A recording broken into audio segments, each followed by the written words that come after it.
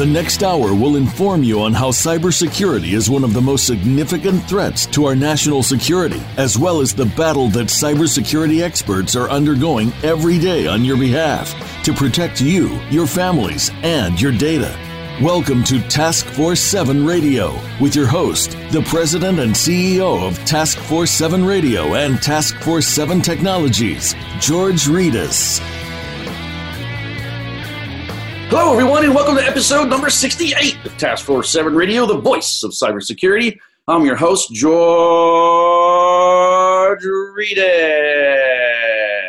I want to emphasize all opinions expressed in this show are my own, and not that of my present or past employers. I will never disclose any sensitive intelligence that I've been privileged to or reserved to my current employment, and I will never knowingly disclose any classified information related to any security clearances I presently hold or have held in the past with the United States government, and nothing I say during this show should be construed as legal or financial advice.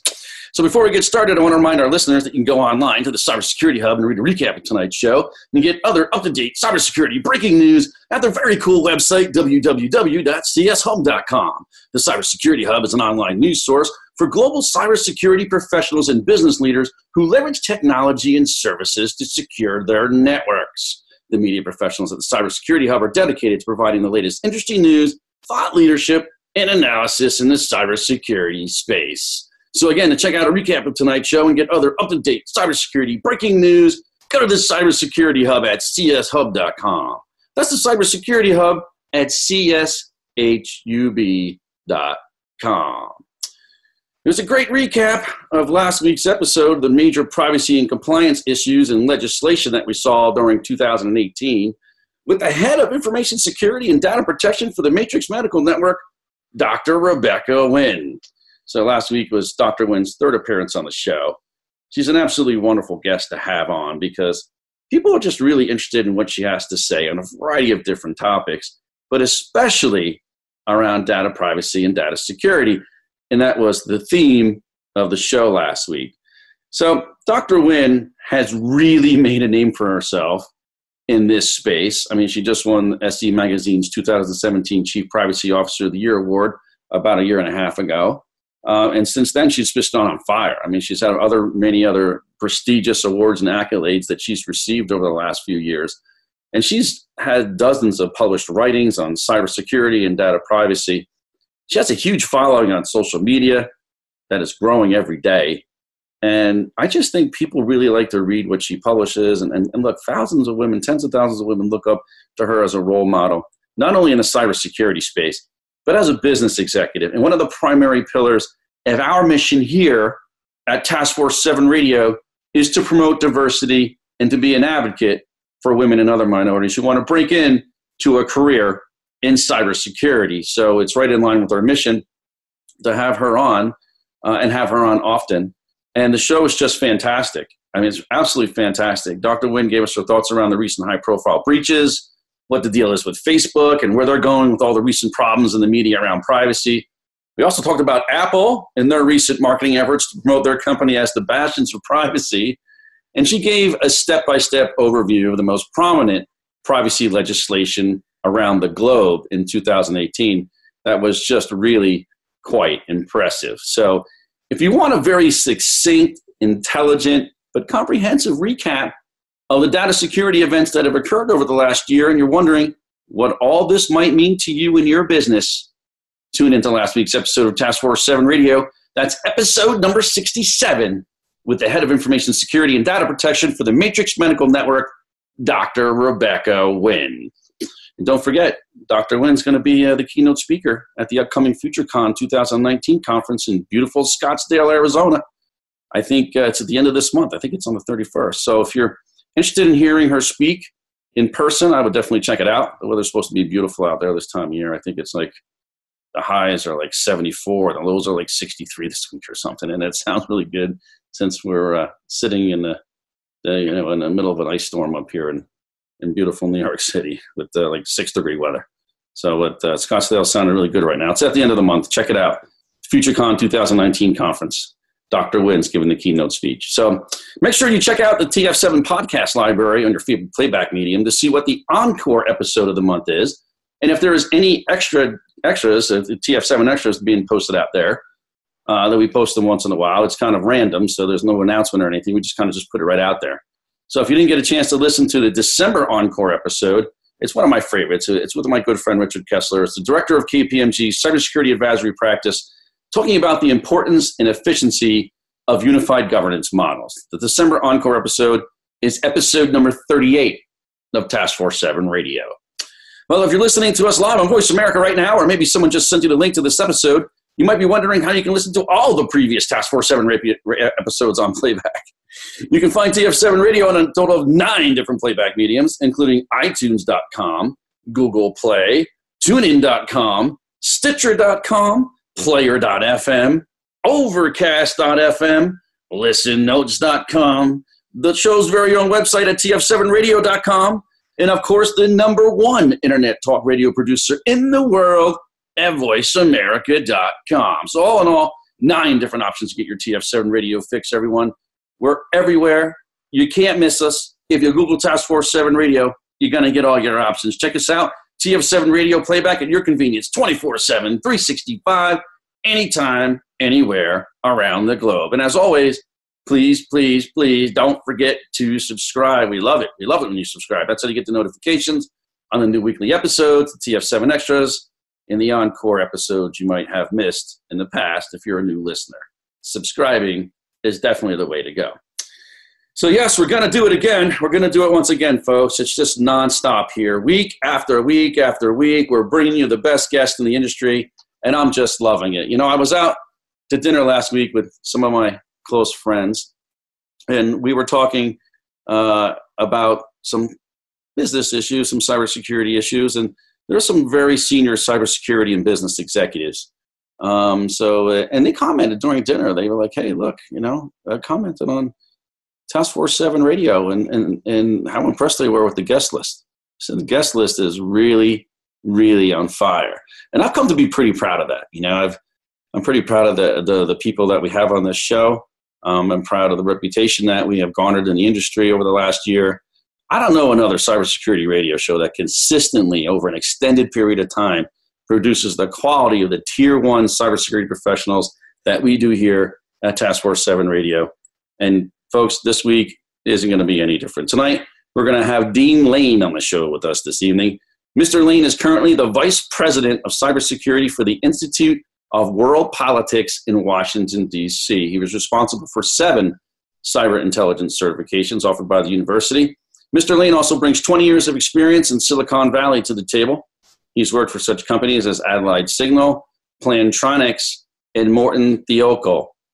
He's also worked as a cybersecurity consultant for Ernst & Young, Gartner, AT&T, and he has run his own consultancy in Silicon Valley as well.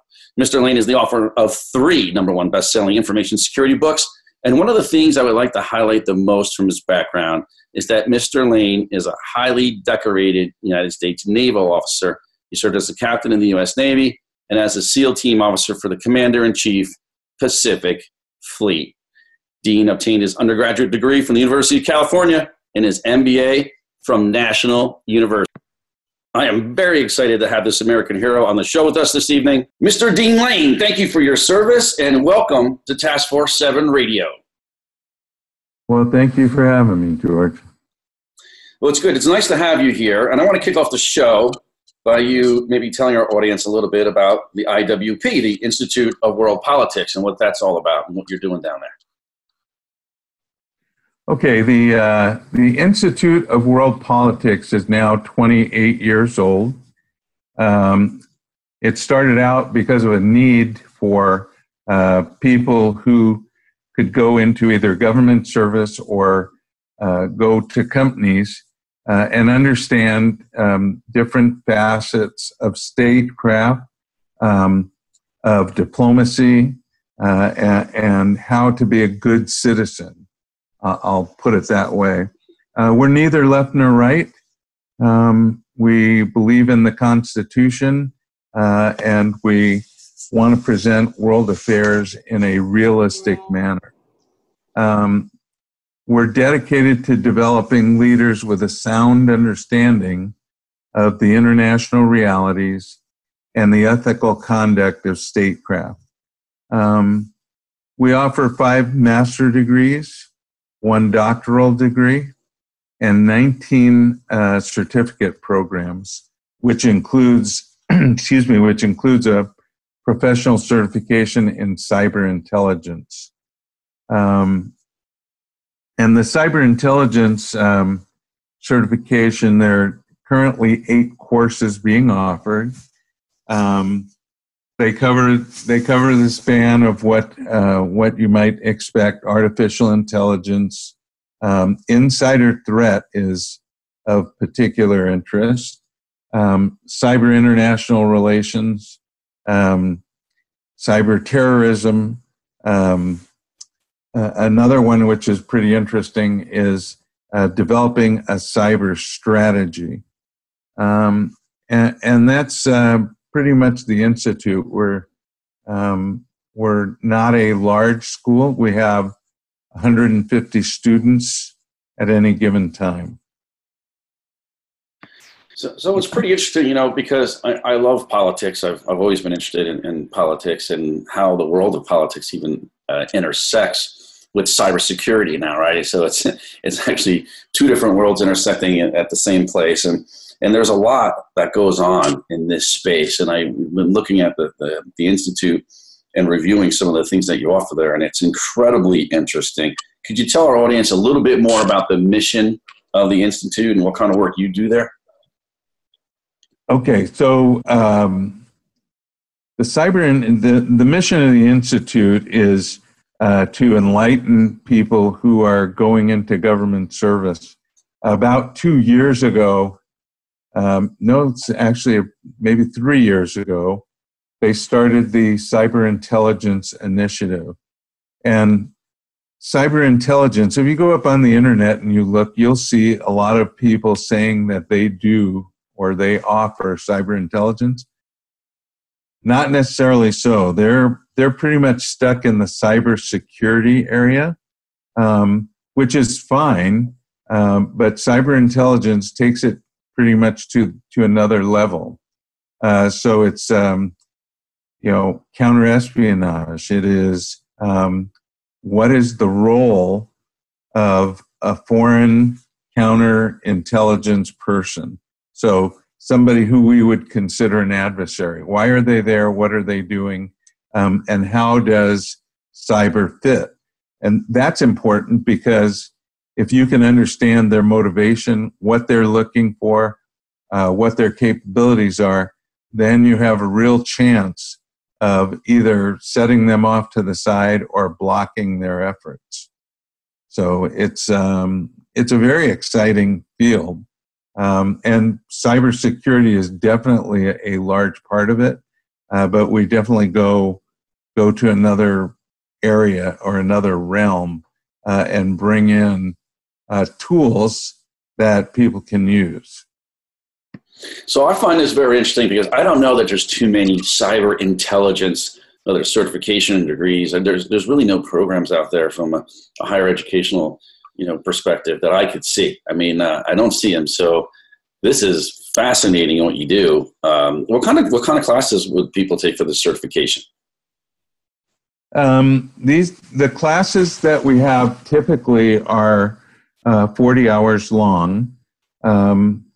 Some of the professors run a class 8 hours a day for 5 Saturdays. Some professors do pick a day of the week, let's say Wednesday, every Wednesday from 6 to 9, and that goes on for 13 weeks. So it's interesting because we have a very low number of students per instructor. It's usually somewhere around 12 students for every instructor. And so there's some flexibility. And I've seen professors at the beginning of a course say, well, this is what was advertised, but if it's a burden or if we want to change the dates and the meeting times, if it can be accommodated, they will do it. And these courses that are taught by people who are practitioners. So they are academics. Some teach at other schools as well. We have one professor who teaches at the National Defense University, which most of what they do is classified, and all of what we do is unclassified. But I would make the comment that you can find 90% of classified material out on the internet. So if you are a good researcher, you can be very well informed. Yeah, I mean, it's just the classic case of everything being overclassified, things that we talk about all the time, and we have to solve that problem. We can do a whole nother episode on that one. One of the things you mentioned before was what's that? Yeah, the other thing I'd like to bring up is remaining current, okay? Okay. So if you're a cybersecurity guy and you're just working on the things that you know to protect your company, and you're not pursuing some kind of additional information or education, you're essentially standing still. And the rest of the world, especially the bad players, are moving forward and developing new concepts and new ways of doing things. So it's imperative that people, whether they come to the Institute of World Politics or they attend seminars or webinars or whatever, it's essential that they continue to learn and continue to gather information. You know, and that leads me to my next question. I was just going to mention the fact that you said that you had several master's degrees and a doctoral degree, and I think 19 certification programs, and one of them is obviously the cyber intelligence certification that you just mentioned. Are there any other cybersecurity related certifications at the Institute? No, currently we just have the one, but the strategic plan for cyber intelligence is to continue to refine and develop these courses. Eventually they will become part of a master's degree. And so they will be electives at the very beginning. And then what will happen is when we have enough of those electives, they will become an emphasis within any degree program. And then the final step will be to pull them all together out of all these programs and create a master's degree in cyber intelligence. But we're a year or two away from that. I was just going to ask how long you think that's off. But if I got my certification in cyber intelligence now, and then the master's degree came about a year or two from now, could I still apply those credits to the master's degree? I don't have the answer to that. Okay. We're accredited by Middle States. That's the accrediting agency. And so the steps that we're taking, they have to approve every course before we can do anything. And so that would be something we'd have to work out with them. But I can see it's possible. Right, it's possible. Okay, interesting. Where's the Institute located? We are about 6 blocks from the White House. We're on the corner. Well, the closest known intersection is 16th and P Street.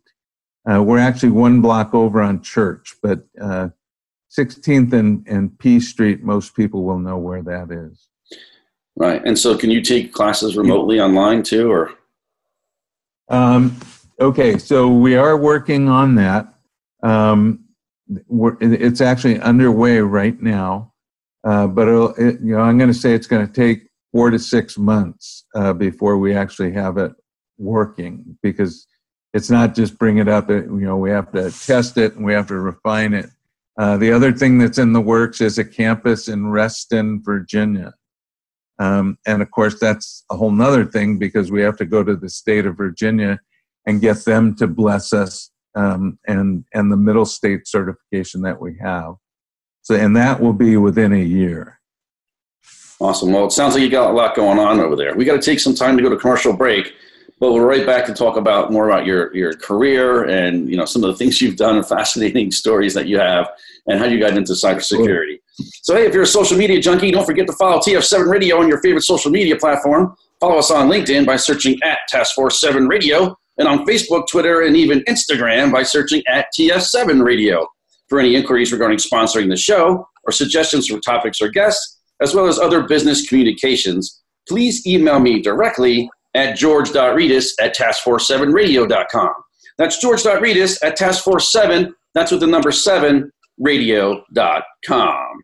I want to remind our audience that we're building the world's premier cybersecurity professional network, Task Force 7.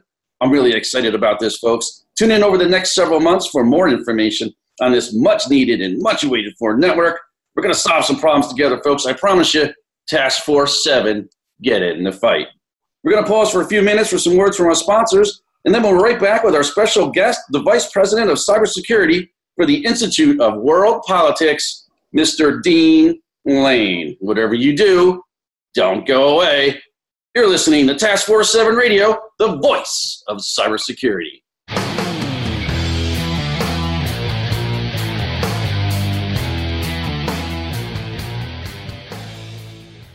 Become our friend on Facebook. Post your thoughts about our shows and network on our timeline. Visit facebook.com/Voice America. Account takeover is the fastest growing form of cyber attack. Criminals exploit compromised accounts for financial gain, often causing irreparable and long-term damage to finances and reputation. Many companies think they're protected. They believe using a password manager, multi-factor authentication, behavior-based technology, password rotations, or solutions that scan the deep and dark web is enough. Yet the account takeover problem only continues to get worse. SpyCloud combines human intelligence and automated technology to prevent account takeover for your customers and employees. We recover stolen credentials early in the account takeover life cycle before the credentials are sold on dark forums. Check your exposure for free at spycloud.com. Improve the efficiency and effectiveness of your security operations with DF Labs Security Orchestration, Automation, and Response Technology. Automate threat containment, orchestrate incident response, and measure operational performance with DF Labs Inkman SOAR platform. Leverage your current security resources to minimize incident resolution time, maximize analyst efficiency, increase the number of incidents handled, and reduce overall risk. Inkman SOAR acts as a force multiplier, enabling your security team to do more with less. Streamline the full incident response lifecycle automation process today. Keep your cyber incidents under control with DF Labs. Visit dflabs.com/TF7 to request a look at Inkman SOAR live in action.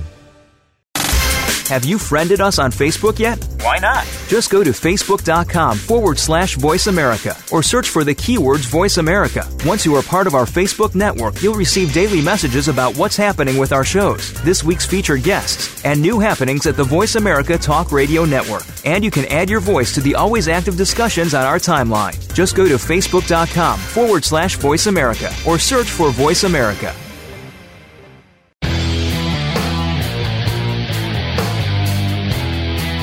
You're listening to Task Force 7 Radio with George Reedus. If you'd like to find out more about our program, please visit the website at taskforce7radio.com.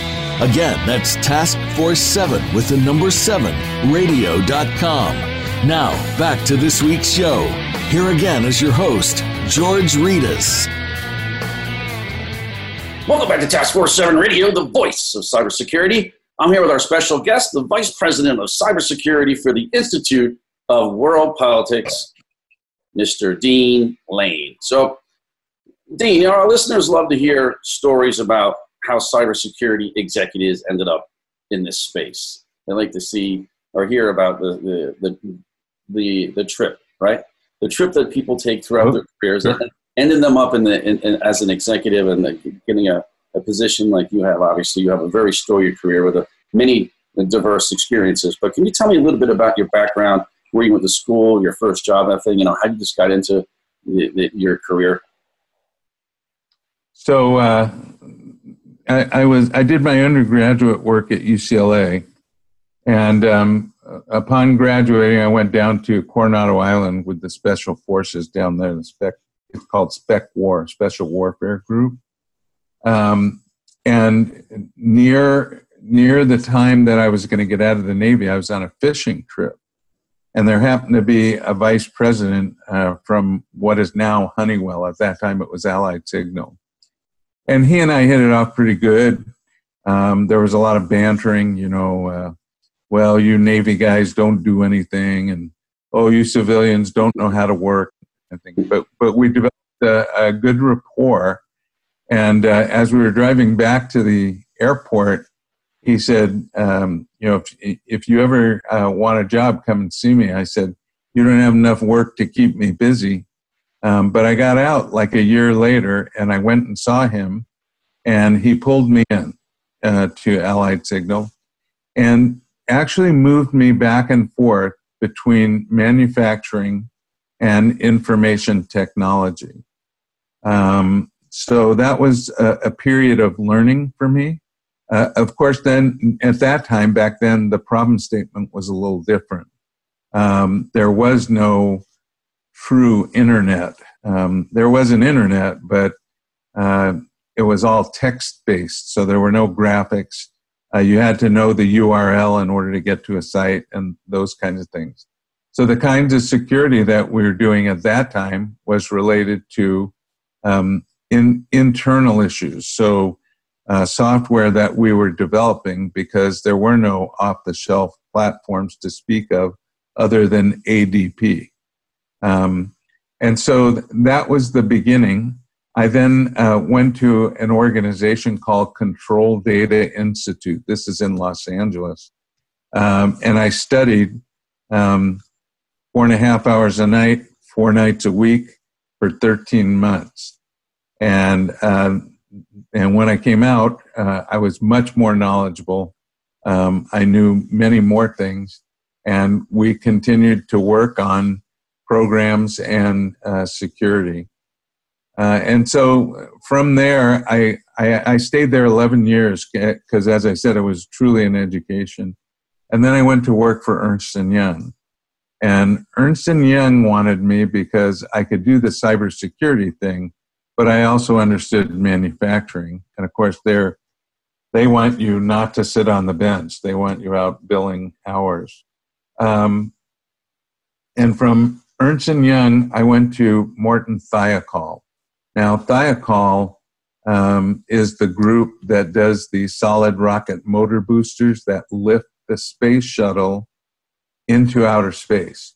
So I was the CIO there and actually became the IT department for the rocket scientists, which was pretty interesting. Smart guys, but when they didn't get it, you couldn't say, now look, this isn't rocket science, because they were all rockets. So I quickly learned to say, this isn't brain surgery. And you can imagine with NASA, we were building these rocket motor boosters for NASA. The security requirements were ratcheted way up in terms of just the data that we gathered and collected on these solid rocket motor boosters. And then I left there to go to the Silicon Valley. If you're wearing a headset, there's an 80% chance that it's made by Plantronics. And that's the company I went to there and marched them through the Y2K project, which, if you think about it, was not necessarily security, but felt like a security project because everything had to be checked and everything had to be looked at, and there had to be no holes anywhere. And I stayed there for almost 5 years. Then I went to Gartner. Gartner, as you know, is a consulting and research firm totally dedicated to technology. And so I learned quite a bit there. It seems like the more I learn, the less I know, because there's so much to learn. And I stayed there. I ran their Silicon Valley technology consulting service, and then later on took on the rest of the West Coast. And then I left there to go to Symantec. So if you really want an education in security, go to work for McAfee, go to work for Symantec, go to work for any one of these firms, because at Symantec, the engineers think in terms of seconds. They can't afford to get a virus. They can't afford to be hacked, because if they do, they're done, right? Who's going? Yeah, buy our security software. We only get hacked once a week. It's just so the engineers think in terms of seconds, and that kind of permeates the whole organization. When you do a project, and you go in looking for funding, and you say, this is a 4-month project, and it's going to cost $1 million. The first thing they ask you is, if we give you $2 million, can you do it in 2 months? So Symantec was a very interesting place to work in terms of security. That's all they did at the time. They later bought another company, but at that time, that's all they did. And then I discovered that if I went out on my own, I would be able to be in more places, meaning more companies. And since I was in the Silicon Valley, it was a whole host of companies that I could go work at. And I got a real education there because I was seeing many different problems and helping to solve many different problems. Let me just give you one example. There's a company out there, a small startup company. They're a chip manufacturer, and they provide chips for Samsung telephones. So I was brought in to ramp up their security. So, we did the normal things, took an inventory of all the devices on the network, and took an inventory of all the software, and then we worked with them to eliminate software that shouldn't be on the network. And that was monitored on a daily basis. And one day, a steganography program showed up. So for some of the people that don't know what steganography is, it is a program that will allow you to take a picture, any kind of a graphic, and load data into it. And the data is not visible to anybody.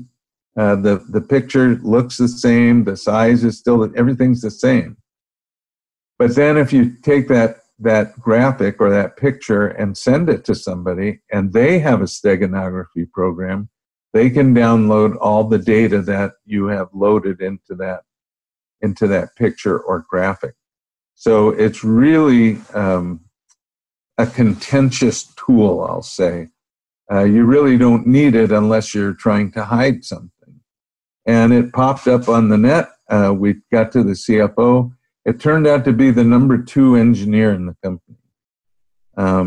So there are things that you have to look for, especially when you start thinking about what about the internals.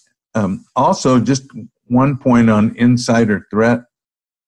Insider threat is not necessarily somebody who's there to spy on anybody, but it is employees who are not familiar with security, who may email something that, just unconsciously send something that shouldn't be sent. And as soon as they do, it's out there.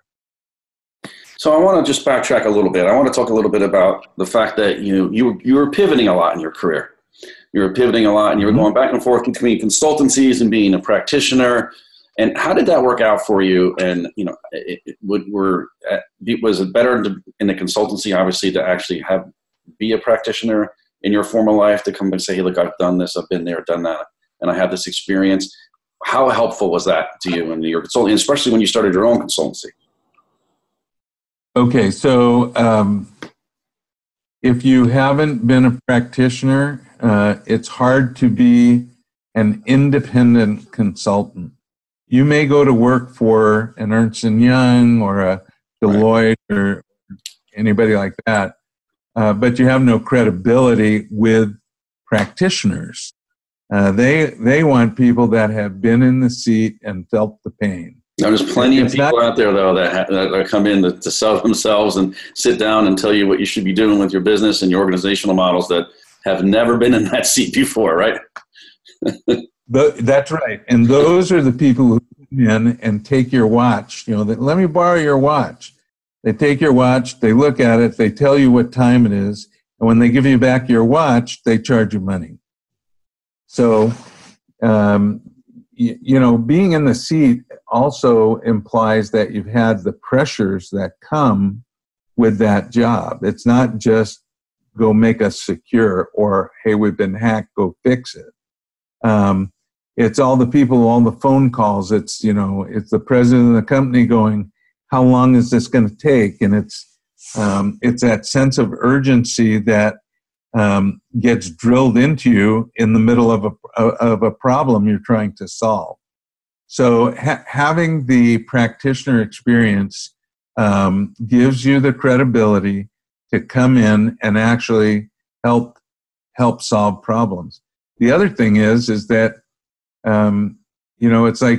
it's like reading a book about swimming in the ocean. Okay, so you may know something about swimming in the ocean, but that's totally different than going down to the beach and diving in and swimming a half mile in the ocean. I can't say enough about having practitioner experience. So, how you're an entrepreneur as well. You had your own business, and in today's market, the solution sets out there are getting more complicated. It seems like there's entrepreneurs popping up everywhere in the cybersecurity space. Do you have any recommendations for these folks out there trying to make a living and build a successful business? Yes. So there's two things. What I did was I created a small community. I wasn't trying to become ISACA or SANS or anybody like that, but I got local people to come together and meet once a month, and we had a round table. And so they would come in and say, I have this, somebody would say, I have this issue. And then we would ask questions about the problem they're trying to solve, and we would come up with recommendations. Some were great and some were kind of silly, but it was more of a let's brainstorm some recommendations. And that was a way for me to gather information about what was happening out there. So if you get to the leading edge of what the issues are, what the problems are, and importantly, what works in terms of a solution, then you become a valuable consultant and you start to build a reputation. The other thing I would tell you is if somebody doesn't trust you, they're not going to hire you. And when I say trust you, I'm saying, okay, you, George, are going to hire me to do something. And so you're thinking, okay, this guy's going to come in and he's going to go take whatever the issue is off of my plate. So I, George, can go do other things that I need to.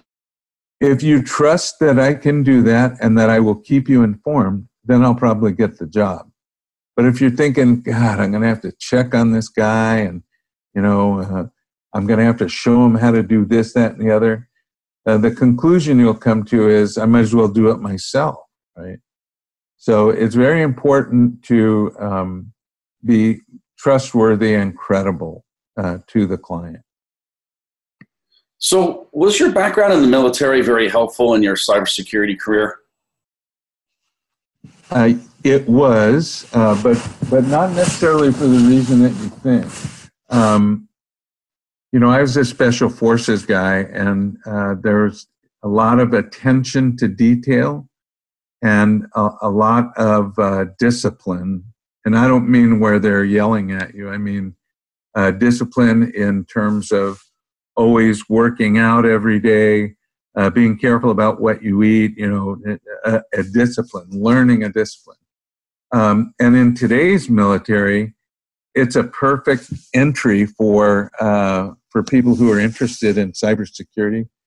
Cybersecurity is like the number one field today in every organization. There are more cybersecurity jobs than anything else. And so you can go into the military and they will train you. They will train you from the ground up. And when you come out, you're already credible. You've been in the job. You've got experience, and you've got things that you can talk about that you've done. I can tell you I hope I'm not, yeah. Okay, so there's one program in the Air Force where they observe all of the people that are involved in cybersecurity. And when they get out, they're hired into a single company. And that company provides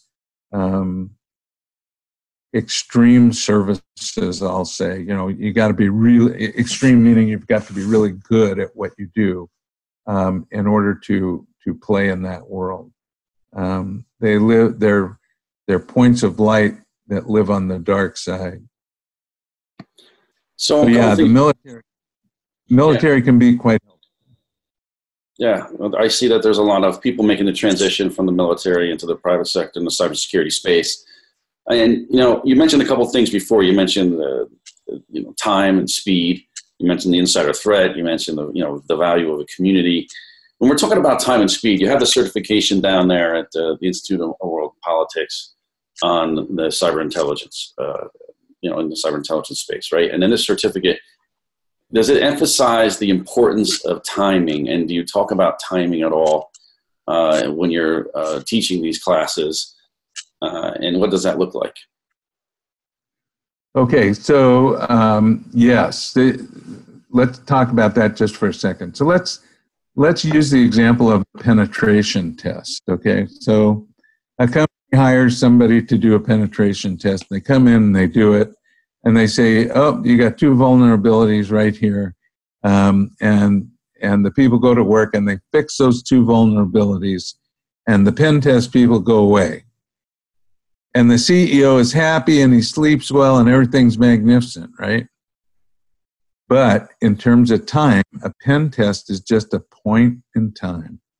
And so tomorrow, you could be hacked tomorrow, right after the pen test is all done and resolved.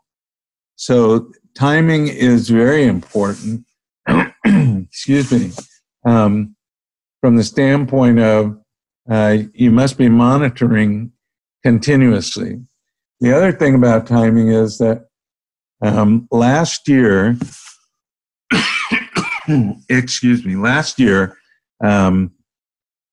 the average number of days that someone resided on your network who was unwanted was 101 days. So, and that's the average for the United States. So if you think that's bad and you're not safe and you want to move to Europe, don't do it because they're worse than we are. And so the question you have to ask yourself is, what can that program do that's on your network in 101 days before you discover it? So the other thing you talked about a little bit about the insider threat. Do you think that especially large corporations, do you think they have a grasp on the insider threat? Do you think it gets enough attention that it deserves? No, I think that there's a couple of things. The government's starting to get a handle on it. There are students that are sent here from foreign countries, and they come here under the guise of students, but they're really quite literate and they know what they're doing.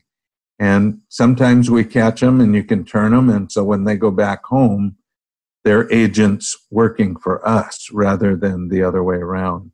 So that's something to be aware of. The other thing is that in the insider threat course, we will teach people what are the elements or the reasons that somebody would betray a company. Why would they do this, and for what reason?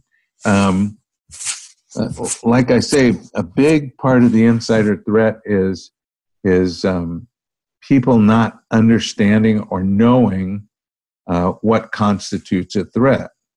I heard a story.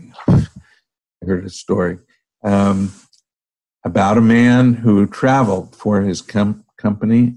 He had a laptop, and he was always going to Poland and Germany and places in Europe. And every time he would come back, his computer didn't function properly. And he couldn't figure it out. But, you know, he was over there, they were scanning him, they were on his laptop, and he never knew. And so we figured out a way for him to go with, I'll call it was like an iPad, and he would just log in, so to speak, and do whatever he needed to do. But there are a lot of things.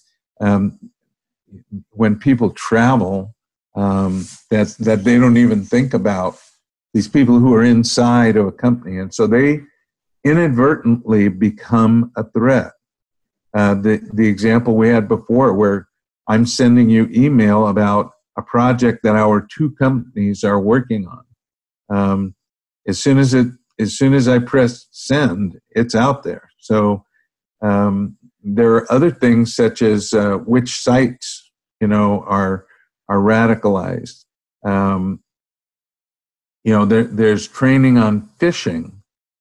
We went into a company that had no idea about phishing. And so what we did, we went in there, we worked with just the chief information security officer, and we began phishing. We were phishing their company with all kinds of different things. And we rated the company. How many did we send, and how many were opened, and so on and so forth. And then, we never told them. And then we came in, and they were told that we were there to give them education, which we did. And we said, here's this and here's that. And we educated them. Then we went away for 6 weeks. And when we came back, we started phishing again. And so, you know, when you do this, let's say that company scored 70 the first time when they knew nothing, they hadn't had any education. And we come back and we do the education. Now they're scoring 80, so they're improving and things are getting better. But if they're still at 70 or even drop below that, then they didn't get it and they're vulnerable. So the insider threat course covers quite a bit. So Dean, how did you end up at the Institute of World Politics as the Executive Vice President of Cybersecurity? How did that all play out? Well, so after being in the Silicon Valley for 20 years, my son and his wife, well, actually, she was the one that got pregnant, and they live in Alexandria, Virginia, and my wife announced that she was moving to Virginia, and that if I wanted to go along, that would be just fine. So we moved to Virginia, and I retired. For a year, I was going back and forth to Silicon Valley to winnow down the business. I didn't want to leave any clients in the lurch. But then I retired.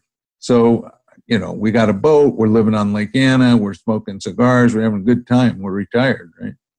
And a friend named Larry comes and says, hey, Dean, I need some help. And I said, Larry, I'm retired. And he said, well, I know that, but I need some help. I said, but Larry, I'm retired. And so anyways, the next thing I know, I'm working on this because I really believe that it's needed, and I believe in the mission. And, you know, it's an important thing to keep the country secure. And that means every company. Think about supply chain for a second. So, George, you're at the top of the supply chain, and I'm somebody that you've hired. And I hire a subcontractor who hires a subcontractor. Now, you're a target, right? But you're good at security, and so they can't seem to get in. But what they can do is go down your supply chain, right? Hack in and swim up. So it's really important to look at, you know, the entire picture of what's happening, where are my vulnerabilities, where are my access points, who's my adversary, who's going to try and get my data. And just a quick example of that would be this. So if you're the Coca-Cola company and you have this valuable recipe, this formula for making Coca-Cola, and I am the Ford Motor Company, do you see me as a threat? Well, probably not. Okay. But if I'm Schweppes or I'm Pepsi Cola or I'm somebody in your field, then I'm more of a threat. And so you can marshal your resources to point them correctly. That doesn't mean you can ignore people at Ford because they may have somebody trying to get into your stuff, but you can definitely prevent things by saying these are the kinds of actors. Again, it's knowing who your adversaries or enemies are, what their motivation is, what kind of information are they trying to steal, and how to prevent it. That's the whole thing. It's not, is this firewall better than that firewall? And it's not, how do I set up a perimeter? That kind of thing. Well, you're certainly right. I mean, there's definitely a sense of purpose and a sense of mission in the cybersecurity space, especially now. We definitely need these programs, especially in the intelligence space. I mean, I'm a big believer in the intelligence-led models that are being implemented across the industry. So I think what you're doing is very noble, and it's definitely needed. And I really appreciate you giving us more detail about this. We've got to take another short break to hear from our sponsors. But don't go away, folks. We'll be right back with the Vice President of Cybersecurity for the Institute of World Politics, Mr. Dean Lane. You're listening to Task Force 7 Radio, the voice of cybersecurity.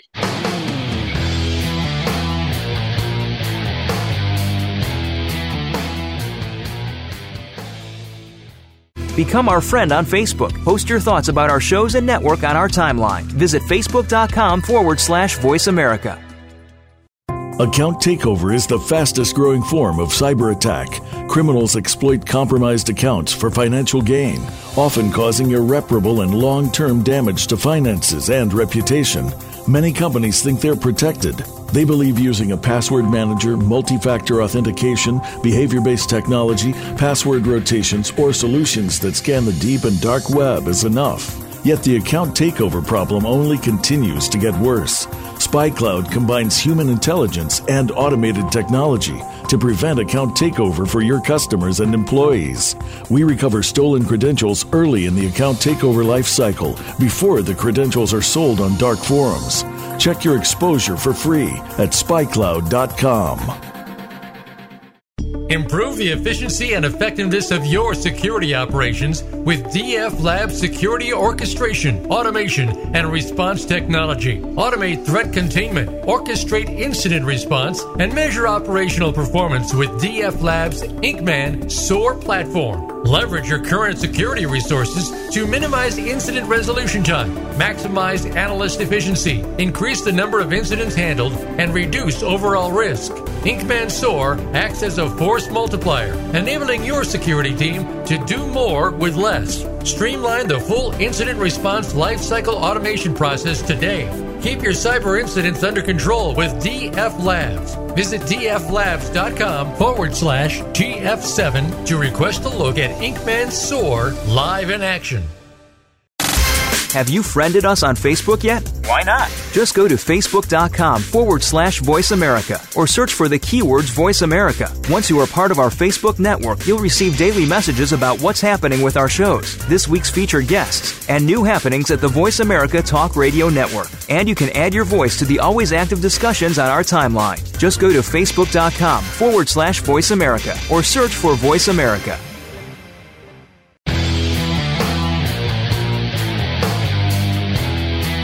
You're listening to Task Force 7 Radio with George Ritas.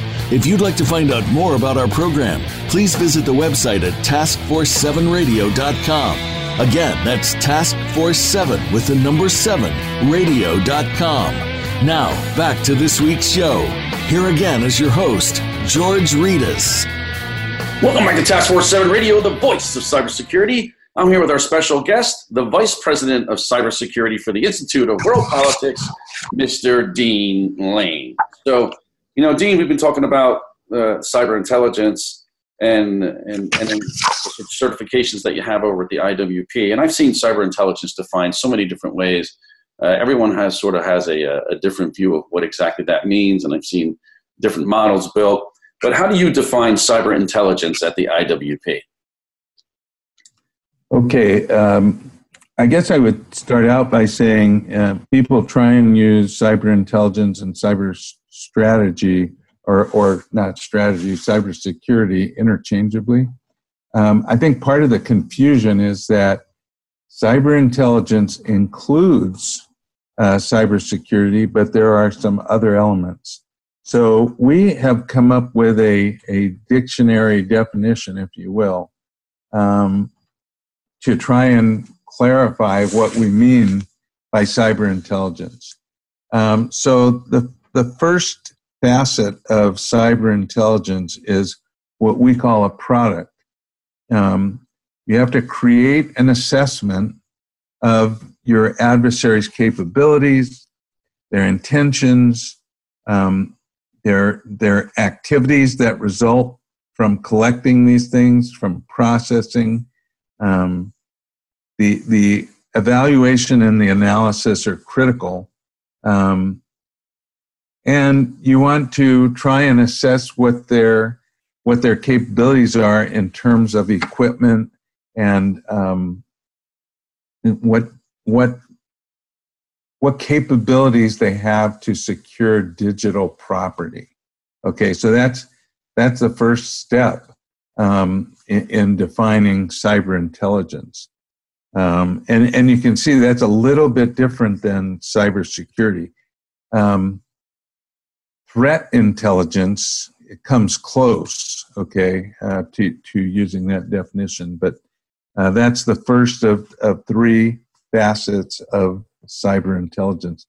The second one is what we call process, and that's the collecting and processing of intentions, capabilities, the opportunities that a foreign country or a foreign agent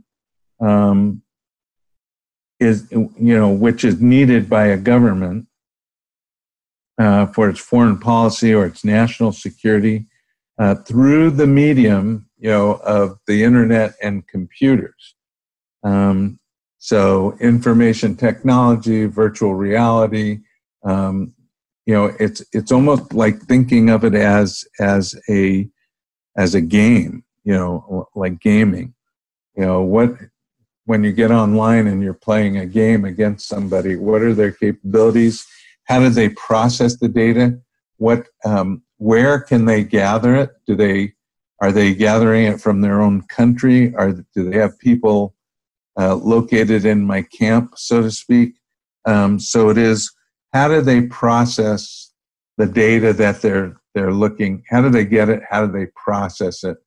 When you think about the whole the 2016 election, and they were saying, oh yeah, they were hacking in and getting all of these Hillary emails. I think that there was probably somebody on the inside with a hard disk drive, because the sheer amount of data to stream that out, we're not even talking days, we're talking weeks. And for that to go undetected seemed a little unreal to me, but that's a whole nother deal. So the third element is the threat.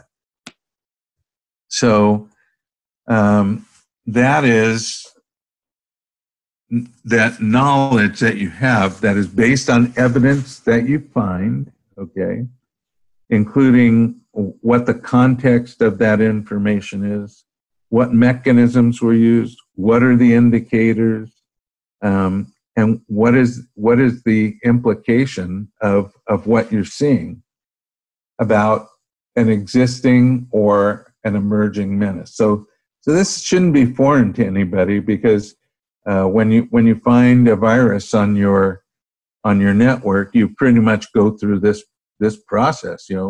What's the hazard to our assets, and how do we respond to it, and how do we then eradicate it? So that's understanding the threat and what to do about it.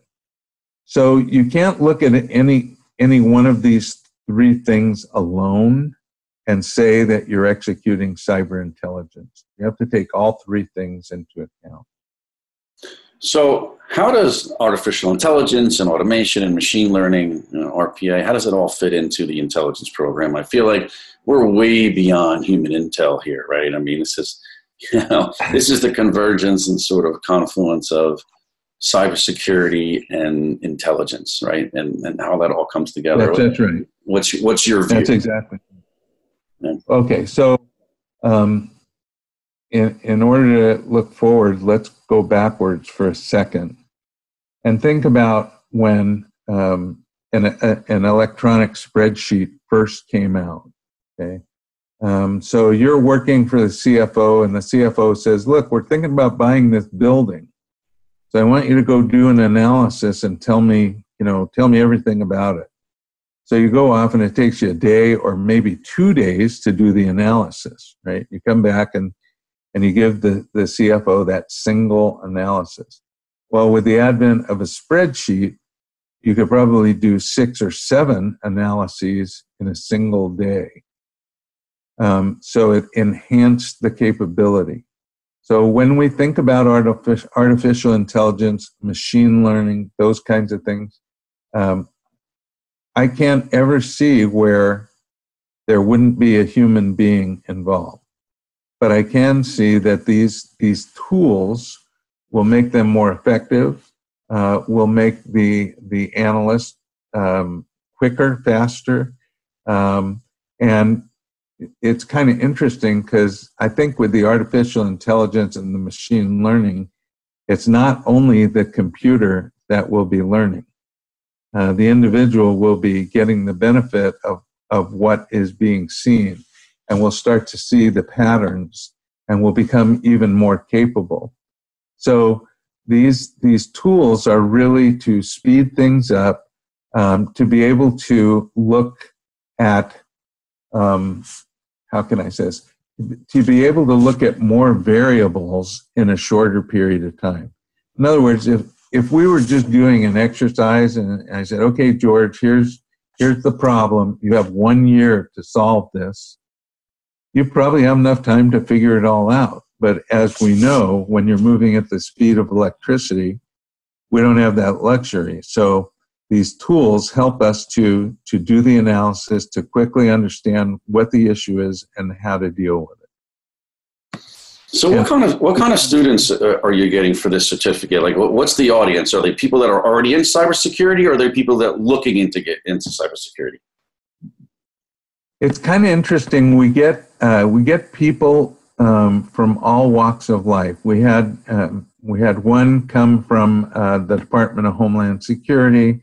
We had one who was a student at Santa Clara University in the Silicon Valley. We went out there and did a half-day seminar, and this guy got so enthralled that he stopped what he was doing and came to Washington, D.C. to go through the program. So we get all different kinds of students. We get people who are transitioning from the military, and some of them have a background in technology, and some don't. And they just, we get, sometimes we do executive seminars. We'll be asked to go in to a company and talk to the executive team, so to kind of bring them up to speed, so that they can know what questions to ask. Because if you're not asking the right questions, you'll never get the right answer. Right. So they want to know. So how about the instructors? What kind of instructors do you have at the institute? Excuse me. So the instructors we have are all of them have been practitioners. So they've been in the job, they've been in the role, and many of them are also academics. So, for example, myself, although I'm not an instructor, excuse me, I've written 3 books. And these people write articles, they blog, they teach at other schools. They develop courseware. They travel to foreign places. We have one gentleman who went to Israel for 3 months to deal with the Israelis on cybersecurity, and then came back. And so what he learns goes into his classes. Excuse me. We have one person who was with Deloitte and Touche, was with IBM, was with Amazon, just, blue chip named companies always dealing in cybersecurity. So that kind of an individual brings tremendous background. We have a woman who's teaching a course on international relations, cyber international relations. She finished 5 years at the Pentagon last year, and now she's working for a 3-letter agency. We have an attorney who teaches all about the legal limits of cyber and what you can and can't do without being prosecuted. So we tried, as we were putting together this cadre of instructors, to make sure that we not only had good instructors, but we provided the background to the students that these instructors could bring. So, Dean, I really appreciate you coming on the show. I really love that you guys are fighting the good fight over at the Institute of World Politics, and the program that you put together over there is very, very interesting. I'm reading about it on the internet quite a bit, and I think I might pay you guys a visit soon and stop by and say hello. Well, George, I really appreciate you taking the time to talk with me, and I hope you'll come by and visit us.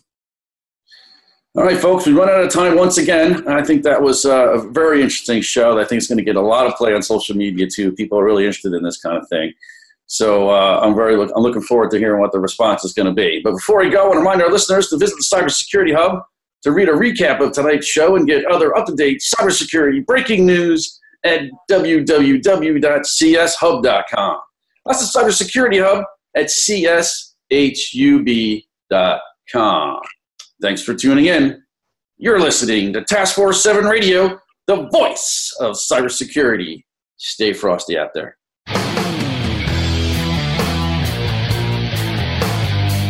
Thank you for tuning in this week to Task Force 7 Radio.